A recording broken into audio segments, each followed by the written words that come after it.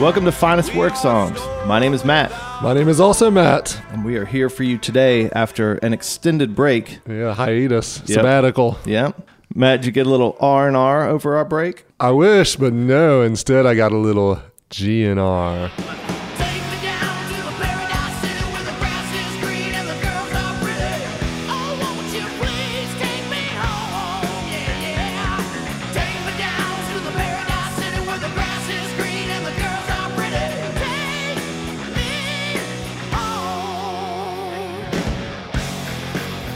We're back, as we promised, dropping a deuce in 2020 because we're starting off with this fierce, destructive, scary album. Oh, yeah. I can't even look at the album cover. Yeah. It gives me nightmares. This is Appetite for Destruction by Guns N' Roses. We wanted to start off with a bang. It's hard to start any bangier than this. This is the bangiest thing we could think of. This is the bangiest thing we could bang in this banging new year. Besides She Bangs by Ricky Martin.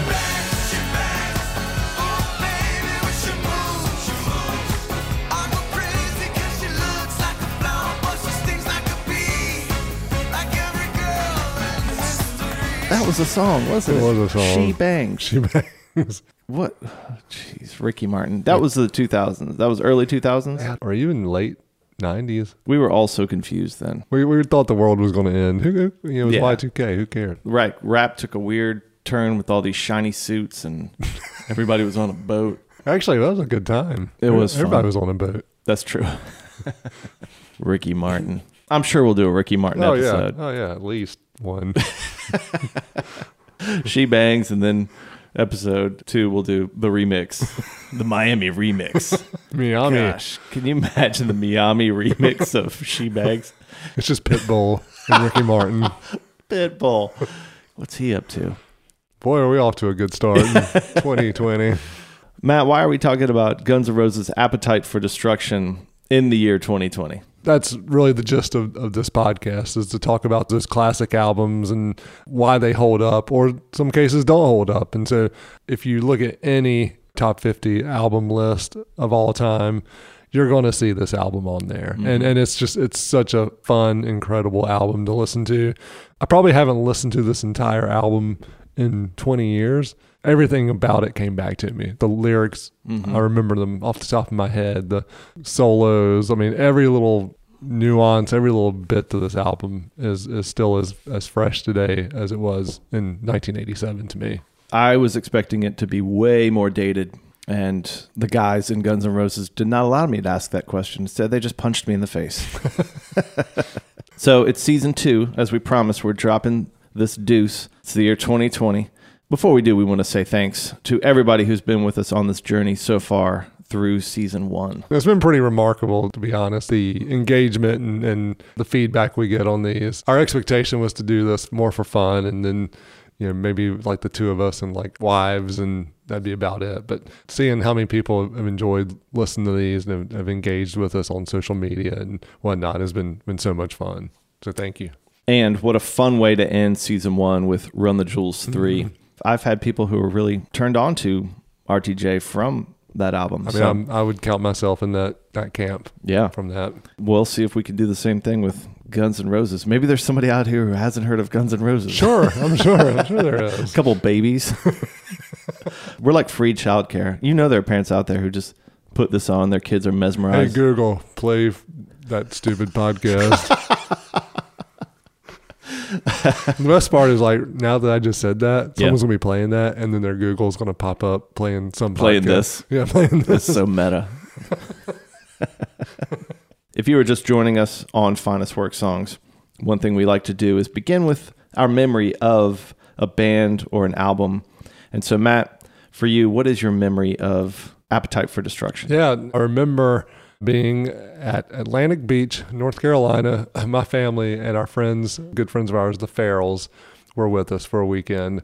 My friend Chase Farrell, who would go on to be one of the singers in a couple of the bands I was in. Oh, yeah? Are we talking technical difficulties? We're not. Are we talking, hold on, let me do this. Are we... Do you need a Venn diagram in this? I really do. Are we talking, what is straight shooter? No, what is it? It's troubleshooter? Nope. All right, so it's not the two bands we're aware of so far, which is Troubleshooter. No, there's three bands. There's three. Yeah. Troubleshooter. Technical difficulties. Technical difficulties. I know the third one did not have. No, it was a little more artsy. That's your hint. Artsy, like you're painting a still life. Still life. That's it. Yeah. Still life. Was it still life? It was not still life either. Wait, there's another band. There's at least two more. Oh my gosh!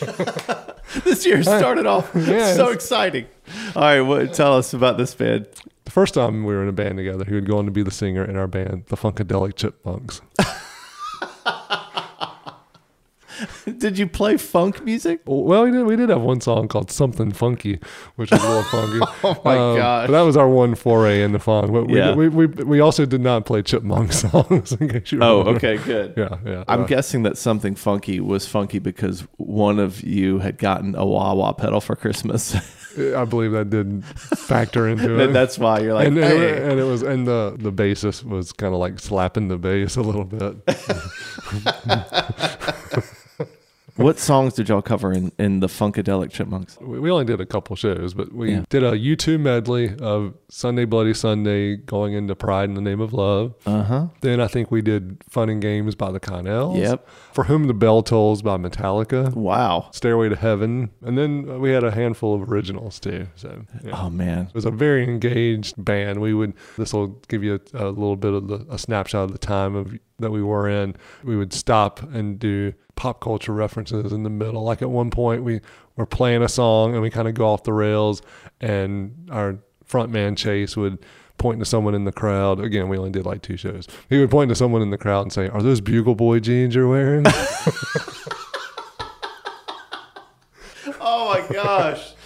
Wow. That was awesome. You had an act. We had a whole shtick. Bugle Boy jeans. I have not thought about Yeah, those. yeah. Oh, yeah. Since I was at that show and the guy pointed at me and said, "Are those that's Bugle right. Boy jeans?" Called you out for not wearing them. Would you roll with these guys down the Mule Days? Probably head that way some every now and then.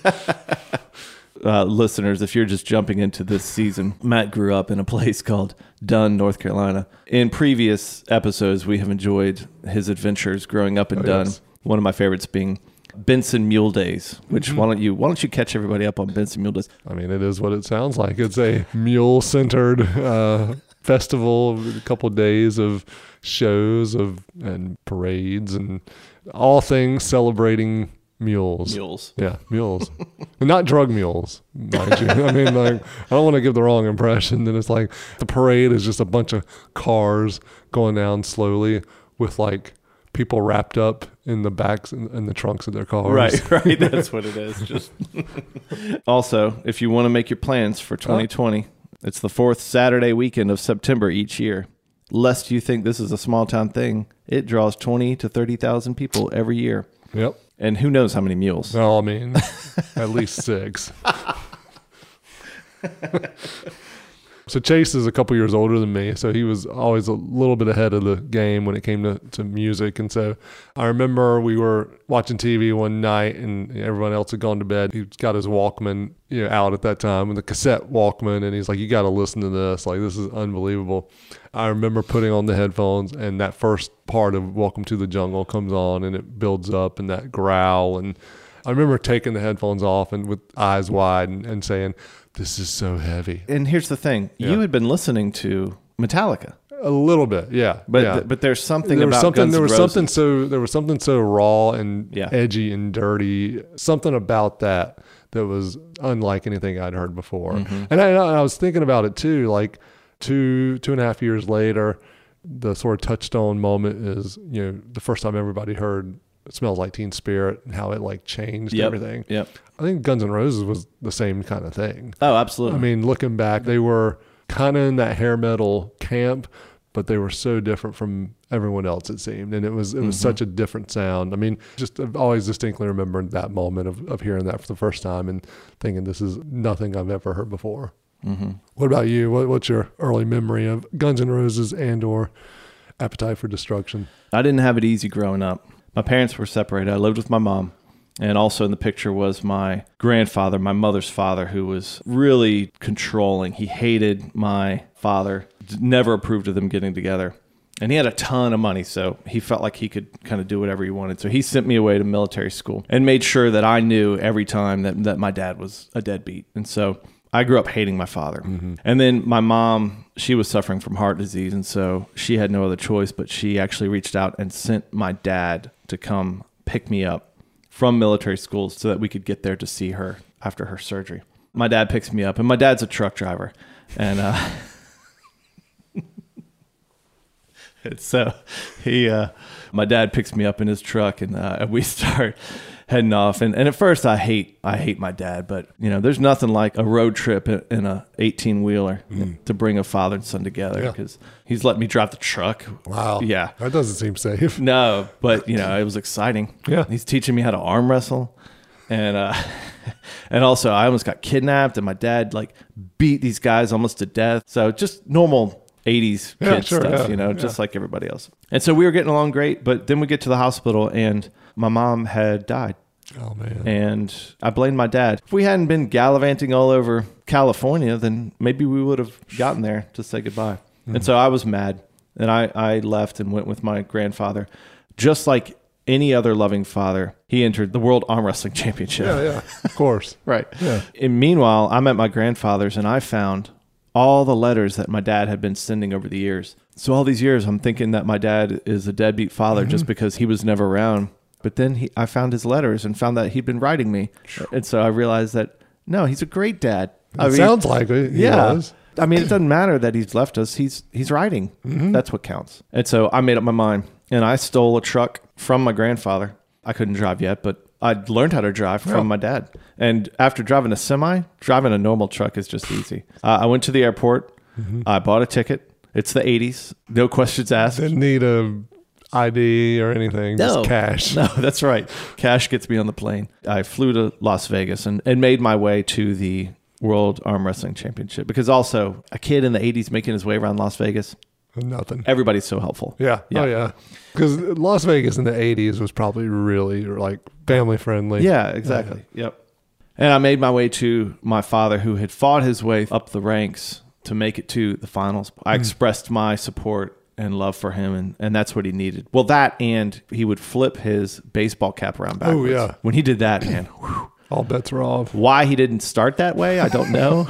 But there was something magical about, flipping it to the back. Yeah. Obviously, if you're in the 80s at the World Arm Wrestling Championships, what's your walk-up song? They're like, Welcome to the Jungle. That's the other guy's walk-up song, but I mean it. And so I heard Welcome to the Jungle, for 2 days straight. Man. And picked up the album afterwards. At first glance, that story sounds a little over the top. But I mean, when I hear you talk about the rocky relationship you had with your dad, I mean, it was pretty sly that he, did that for you with the truck and all. And you were really wrestling with some stuff there. But man, thanks for sharing. Nice work over there. Oh, there you go. Yeah, you pulled it a lot together. Oh my gosh, I can't believe they ever made a movie about arm wrestling. They couldn't make that movie now, but in the 80s, we were there for it. I think they saw the success of Karate Kid, and they combined that with Rocky and Maximum Overdrive. Yeah, that's the formula. Maximum Overdrive. Winning formula. Yeah. And Any Which Way But Loose. Yep, with Clint Eastwood. And they're like, how about instead of an orangutan next to him, it's his son? Oh, yeah. But we can't have the son flipping off other drivers like an orangutan. Right. So let's jump in. This album begins with arguably the strongest, most iconic opening track of a debut album.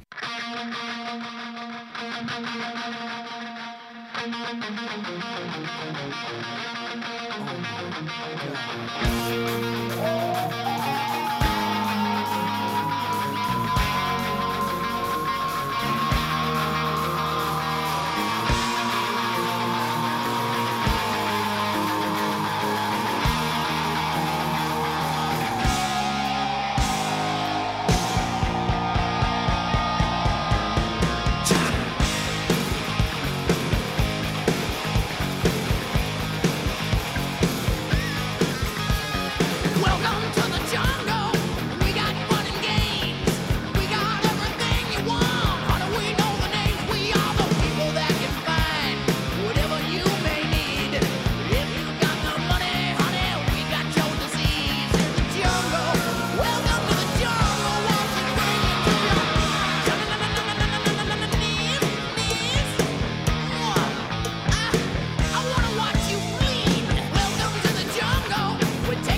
still feels edgy and raw and powerful, you know, all this time later. And I feel like obviously in 1987 we didn't have the internet. You couldn't just get on your phone and figure out how to, you know, become an actor or an actress or a model or a musician. And you either hopped on a bus and went to New York, or you hopped on a bus and went to LA. And I feel like part of the, you know, maybe allure or appeal of this album was this insight into what it was like trying to make it in LA. Was this the video where it's the girl getting off the bus? No, it's Axl getting off the bus. It's Axl getting off the bus. Okay. He had long hair. Okay. And it was a straight long hair. It was a straight long. It was different from how he looked when he's singing the video. And his hair's all sprayed in the video. It's like they were still had one foot in the glam hair rock metal. thing. Yeah, right. Yeah. Because even on in the liner notes, isn't there a band photo and they've still got kind of the big hair? Yeah. Yeah. I mean, so it's getting off the bus and you're in this intimidating new place, and it's law of the jungle kind of thing. Like, eat or be eaten. Which is not that different from their story, of Axl and Izzy basically making their way in the world today. Takes everything you got. That's right. All of them kind of making their way into the city, into that scene, and trying to become successful. But it's interesting because they're telling their story in a way they're already now on the other side of it. They're the predator. Yeah, inviting people into that world, which that's another reason that this song is so perfect for the album, because they are, as we'll see throughout this album, presenting an angle of the scene in LA that we hadn't heard before. Yeah. We have heard of LA, Sunset Strip, but mostly it's just kind of like partying. Girls. Yeah. Which was that wasn't even out yet, was it? It probably wasn't. Or was it? Let's look it up. I don't know. Was that a song? Which I just typed girls, girls into Google. I'm going to not hit return on that. Yeah. Because Google may not know I'm talking about Motley Crue. Okay, so Girls was the Motley Crue song that was released around the same time in 87. So that had not come out yet. They are showing a much darker side to LA and to the music scene. And this Welcome to the Jungle is almost like welcome to this band. This is the introduction that everybody has to Guns N' Roses. And it's like, welcome to this nightmare. Yeah, right. Welcome to a new era in music. Once Axl gets off the bus, they show him his character being strapped a la Clockwork Orange to a chair with all the screens in front of him. And the screens are just showing things like police violence and Guns N' Roses on stage. But when they show the band, these guys just look tougher than any other bands out in the scene at the time. They look more believable. Well, and the whole thing too at that time was all the hair bands wanted to be seen. And then you've got this like lead guitarist and you can't see his face. Yeah. Who is that guy? I don't even know what he looks like. He's got the hair, he's got the hat, he's always wearing glasses. Yep. And he's just a ridiculously phenomenal guitarist on top of all that. Yeah, that's right. And even Izzy Stradlin didn't necessarily look the part of like the 80s hair band. No, he looked so cool. In fact, in the video for Welcome to the Jungle, when Axl gets off the bus, the person playing the drug dealer that welcomes him is Izzy. Oh, really? Yeah. So they're like, okay, we need somebody who looks like really street worn and like really scary to welcome this hayseed who's getting off this from bus. Indiana. Yeah. And they're like, Izzy, you look the part. You can do it. And they talk about the impact that Guns N' Roses had. They kind of were the death of the hair metal bands. But that's the thing, is like everybody talks about Nirvana being the death knell of it, but Guns N' Roses was really the first shot across the bow. Yeah. If you will. That's right. So there were heavier bands out at the time, but what we're talking about is something in rock. Yeah. And they weren't just going out for heavy. I mean, even as this song starts, they have these lovely background vocals, that are singing along. And there's elements in this song and in all their songs that are not just heavy metal. Yeah. Like right here, as it goes down into the bridge, it takes quite a turn.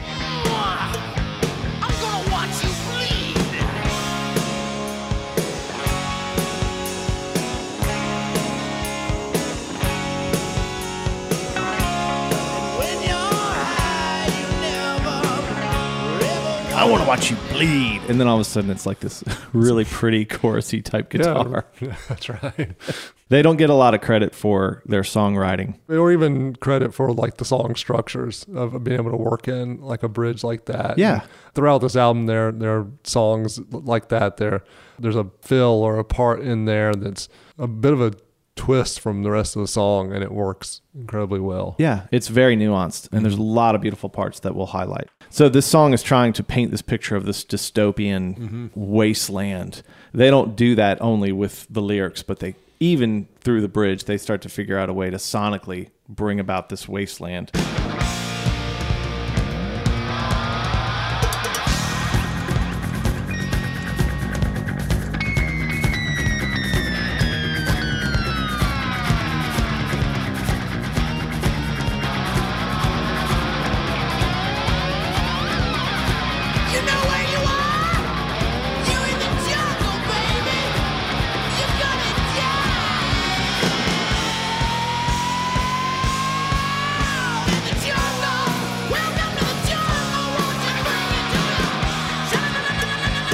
The lyrics were inspired that they had run away from home.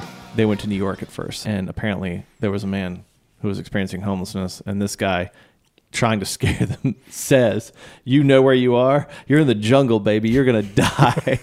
And so that had such an impact on Axl that he worked it into Welcome to the Jungle, you know. That's amazing. I wonder if that guy got credit. He's the inspiration for that song. Yeah. You know what's interesting, as I was listening over the weekend, there's a couple parts. There's one in Welcome to the Jungle where there's a bit of a slide guitar solo part. Yeah. They're very reminiscent to me of Bullet the Blue Sky.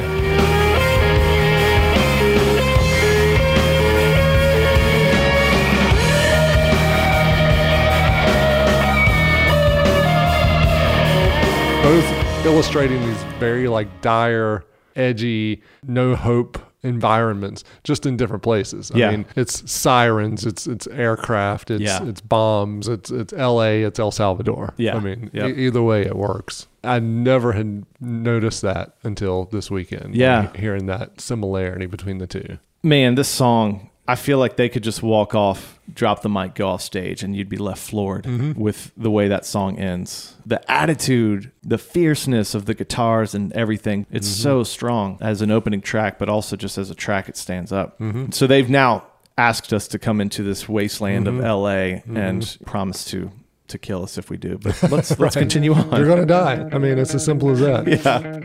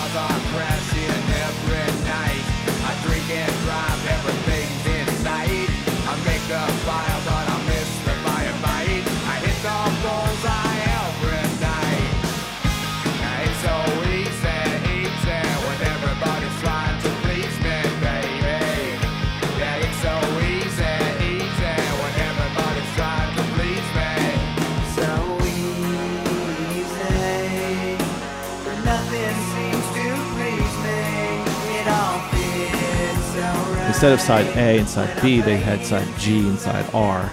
And the Guns was the more violent songs on the G side. And the R was more, well, I won't say love songs, but yeah, relational. Yeah. That's right. So this is continuing that theme. They've got cars crashing. They're drinking and driving. They are starting fires. You know, he's doing everything. It's just got this attitude to it. I don't know. There's something about it where you feel like they could back it up. Kind of has one foot in the glam metal persona, if you will. Because, I mean, again, like a lot of the other bands at this time were probably like, hey, we're doing what we want. It's easy. It's so easy for us. But Guns N' Roses is still taking it to another level of edginess and violence and attitude of it's so easy when everyone's trying to please me because we're still kicking everybody's butt, too. Yeah. You know, it's not just good that we look pretty and we've got leather pants. Right. To come onto a scene that is known for bad boys, and they make everybody else look foolish. Right. They make bands like Whitesnake and Poison, even Motley Crue. Motley Crue is kind of the closest that would come to them in terms of looking tough or being actually kind of fierce, but you just get the feeling that Guns N' Roses just doesn't care. Yeah. If you're asking the question, who would win in a fight, Poison or Whitesnake or Motley Crue or Dokken or something, Right. you know? And then all of a sudden Guns N' Roses comes onto the scene, and we're not talking about a fight anymore. Yeah. They're pulling out knives Yeah. and stabbing you. The rules have changed now, and the look has changed with these guys. Yeah, they just threw a Molotov cocktail into your white stretched limousine Exactly. with a hot tub in the bag. Yeah. The next song we're going to take a look at is called Night Train. Don't be fooled. It's not a train that runs at night. There's that cowbell again. Big time. It's been in every song so far. Steven Adler loves a He cowbell. loves it. Loaded like a freight train, flying like an aeroplane, feeling like a space brain one more time tonight. Look out, Del, I'm a West Coast strutting, one bad mother got a rattlesnake suitcase under my arm. Said I'm a mean machine, been drinking gasoline, and honey, you can make my motor hum. Well, I got one chance left in a nightlife cat. I got a dog fight smile. I got a Molotov cocktail with a match to go. I smoke my cigarette with style. And I can tell you, honey, you can make my money tonight. Wake up late, honey, put on your clothes and take your credit card to the liquor store. Well, that's one for you and two for me. But tonight, I'll be loaded like a freight train, flying like an aeroplane, feeling like a space brain one more time tonight. I'm on the night train, bottoms up. I'm on the night train, fill my cup. I'm on the night train, ready to crash and burn. I never learn. I'm on the Night Train refers to this cheap alcohol. I'm on the night train, ready to crash and burn. They've ripped the brakes out. Yeah, right. Here it goes. Let's see what Get out happens. of the way. Yeah. Let's take a moment to introduce this band. We keep talking about how tough they are. For some of these listeners, maybe they're not sure who the band is. And so these bad boys, on vocals, we've got Axl. On lead guitar, we've got Slash. And then on rhythm guitar and songwriting, we've got Izzy. And then on bass, we've got this tough guy named Duff. And then on drums, we've got Steven. the funny thing is Steven is not even his real name. It's not? No, his real name is Michael Coletti. So his stage name that he changed it to is Steven Adler. Like, Wow. Well, you know, the funny thing about that is like when you look at the songwriting Yeah. credits for, you know, you've got W. Axl Rose, Duff Rose McKagan, Izzy Stradlin, Yep. which was that his real name? no, Who was? Okay. none of these are their real names. Oh, yeah. Steven Adler, which I now know as a stage name. Yep. And then Saul Hudson. Because he can't Slash. put Slash If everyone else is putting their stage name. stage names, why doesn't he put Slash? Maybe he's like, I'm not messing around with the money. I want to make sure at the end of the day that it's really clear. The checks come Yeah. to me. Yeah, I'm going to take my driver's license and cash this. And I can't be. Oh, please, can you please put the hat and the glasses on so we know it's you? Can you Mr. pull Hudson? a guitar into this bank here? And I'm going to need to see you play note for note Appetite for Destruction. Yes. And he flubs one note. Security. Security. Get him out of Let's get here. this He's guy- not get this Slash. imposter out of here. It is funny that they chose names and He went with Steven Adler. Yeah, which Adler kind of sounds like Rattler. Like it might but be like if you're having to Rattler. make connections, like the other guys weren't settling for that. Yeah. Well, it's Michael Coletti too, so it sounds like you know maybe he comes from like Italian. Italian mafia Yeah, background. right. This is like the witness protection program.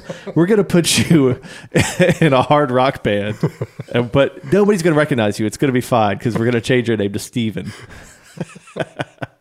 Man, see, they really when they're talking about murdering, Michael Coletti knew. Oh man, Poison, they're really getting on my nerves. I'm gonna make Brett Michaels swim with the fishes. Like, whoa, Steven. Chill, man. Obviously, no one expected the level of success that this Right. album would reach.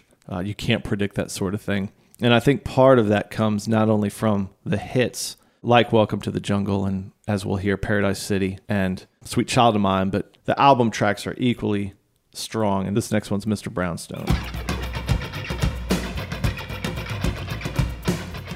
Is this the hand jive from Grease? I believe it is.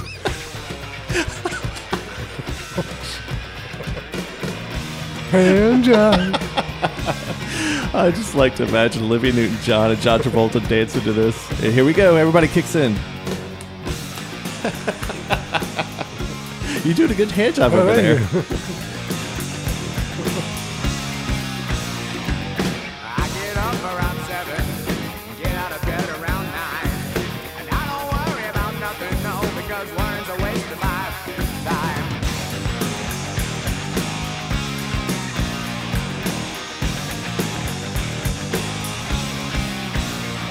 Show usually starts around 7, we go on stage around 9, get on the bus about 11, sipping a drink and feeling fine. We've been dancing with Mr. Brownstone. He's been knocking. He won't leave me alone.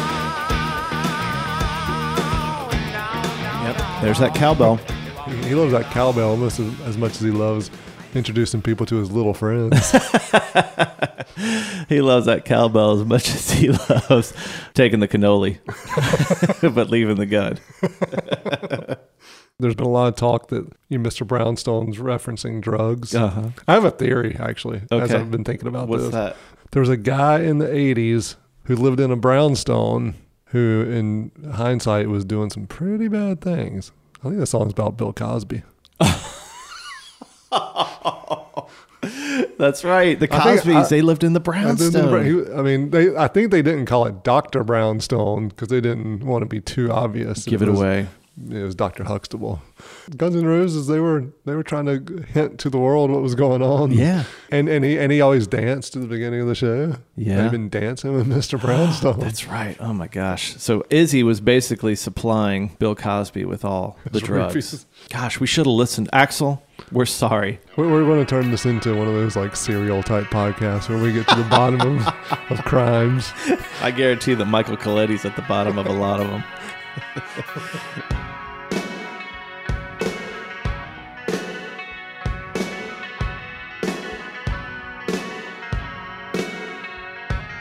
Take me down to the paradise city where the grass is green and the girls are pretty.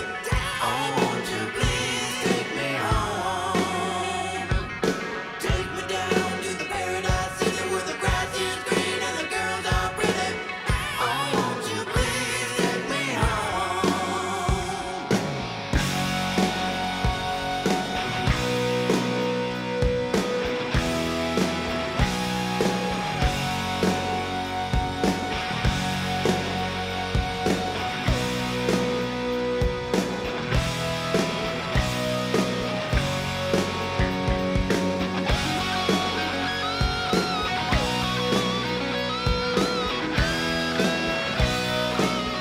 This is the only song on the album with synthesizer. Yeah. So no cowbell.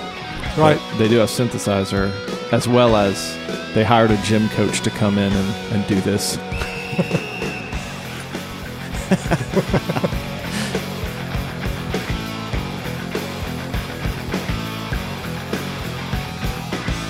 Just imagine living under the street of my hot cage that's tough to beat. I'm your charity case, so buy me something to eat. I'll pay you at another time. Take it to the end of the line.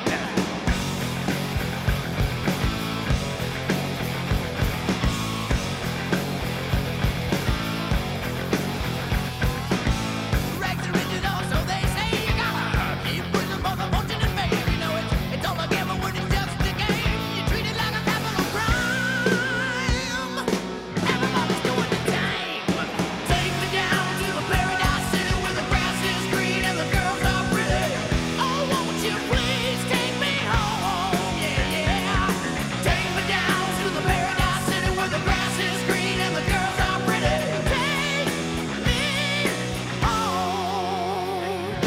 They're a rock leaning on pop band with a chorus like that. That is so melodic. this Yeah. is a lighthearted summer song. Yep, and it again speaks to their ability as songwriters to craft just a long, complex, multi-part, melodic song structure that ranges from the sort of gritty, heavy rock stuff to pretty melodies. I think the Wikipedia page talks about how part of the song is Midwest, Indiana pureness, and then the other part is the jungle and grittiness in LA and New York. Yeah. But it works. There's those two very different things together. Although when I hear Paradise City, I don't think of Indiana.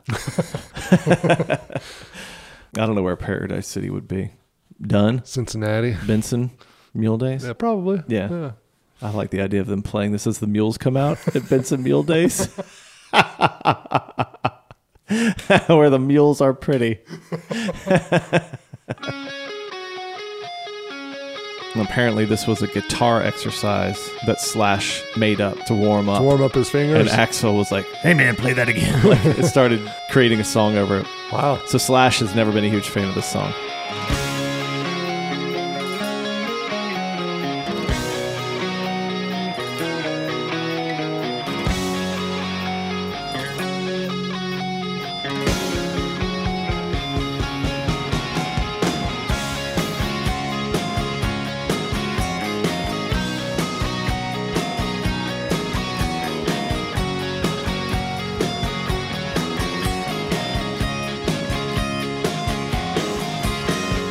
She's got a smile that it seems to me reminds me of childhood memories where everything was as fresh as the bright blue sky.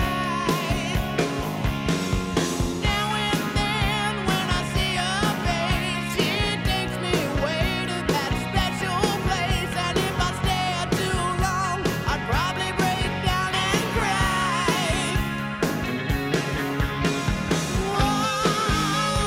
Whoa, sweet child of mine.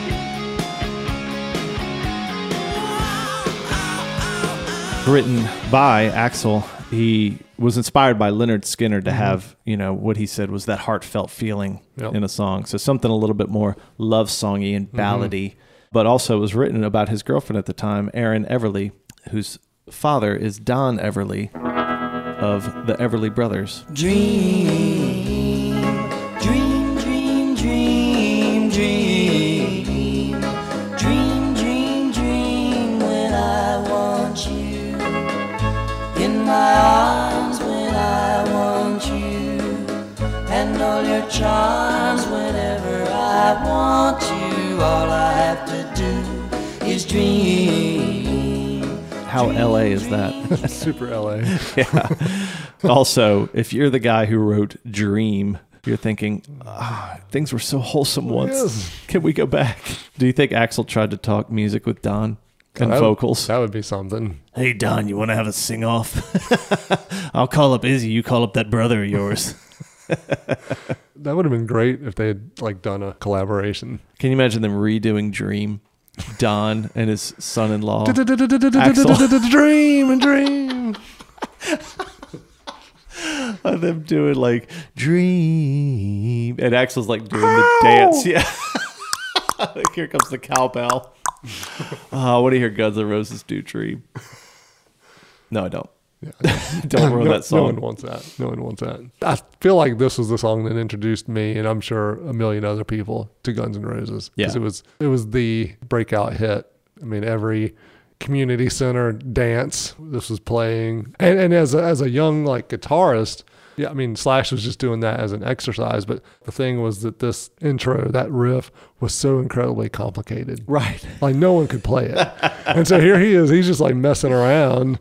No one else could do that exercise. Right. I mean, it was impossible to play. Yeah, it's seen as a major riff, and he's like, no, this is the mindless thing I do to warm up my fingers. Right. Yeah. Maybe he was mad because on the side he was working on a video tutorial of guitar exercises, and this ate into those profits. It probably did. He was going to be wildly successful as a guitar teacher. On VHS tapes. Learning to play with Saul Hudson. Hey, kids. He's got an alter This is your old ego. friend Saul. Yeah. One thing we do each Epipod, when we review an album, we consider, if you had to, which track would you lose on this album? And so, Matt, Axl Rose, he's, gosh, there's so many things So to many choose options. from.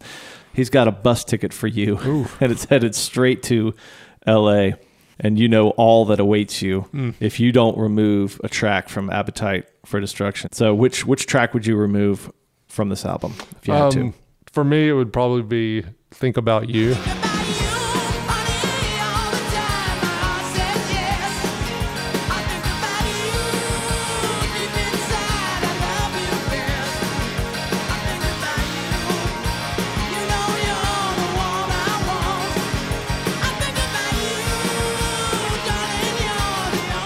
That's the one song on here that I feel like you could remove and the album still is a complete album. I don't see how you can remove Welcome to the Jungle, It's So Easy, Night Train. I mean, Out to Get Me, and Mr. Brown's song, Paradise City, My Michelle. You're listing all the tracks. I am listening to all the tracks. I literally am. Sweet Child of Mine, You're Crazy. I mean, it's such an incredibly deep album.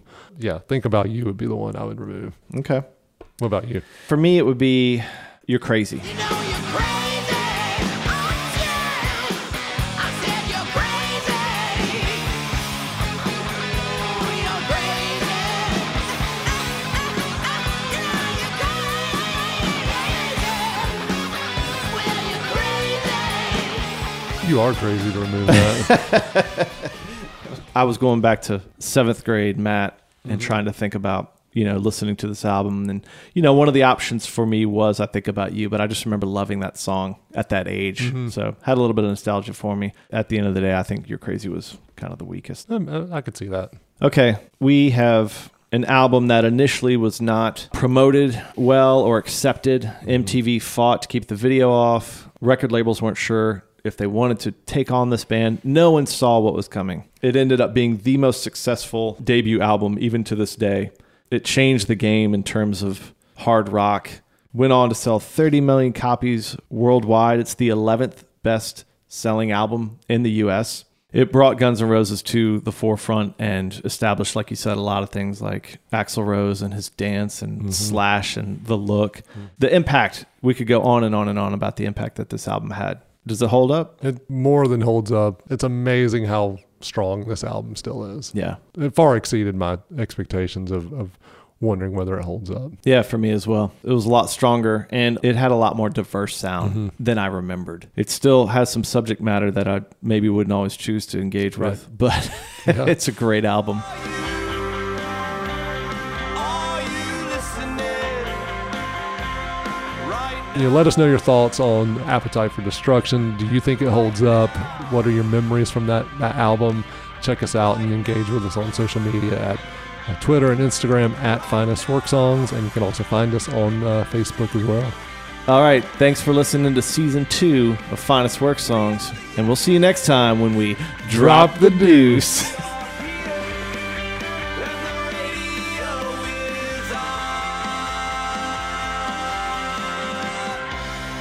Our theme song is the song Radio by the band Medium Heat. You can find their music at mediumheat.bandcamp.com and check them out on Facebook at Medium Heat Music. Look for their upcoming shows here in the Raleigh area. They're a great band, and we love them.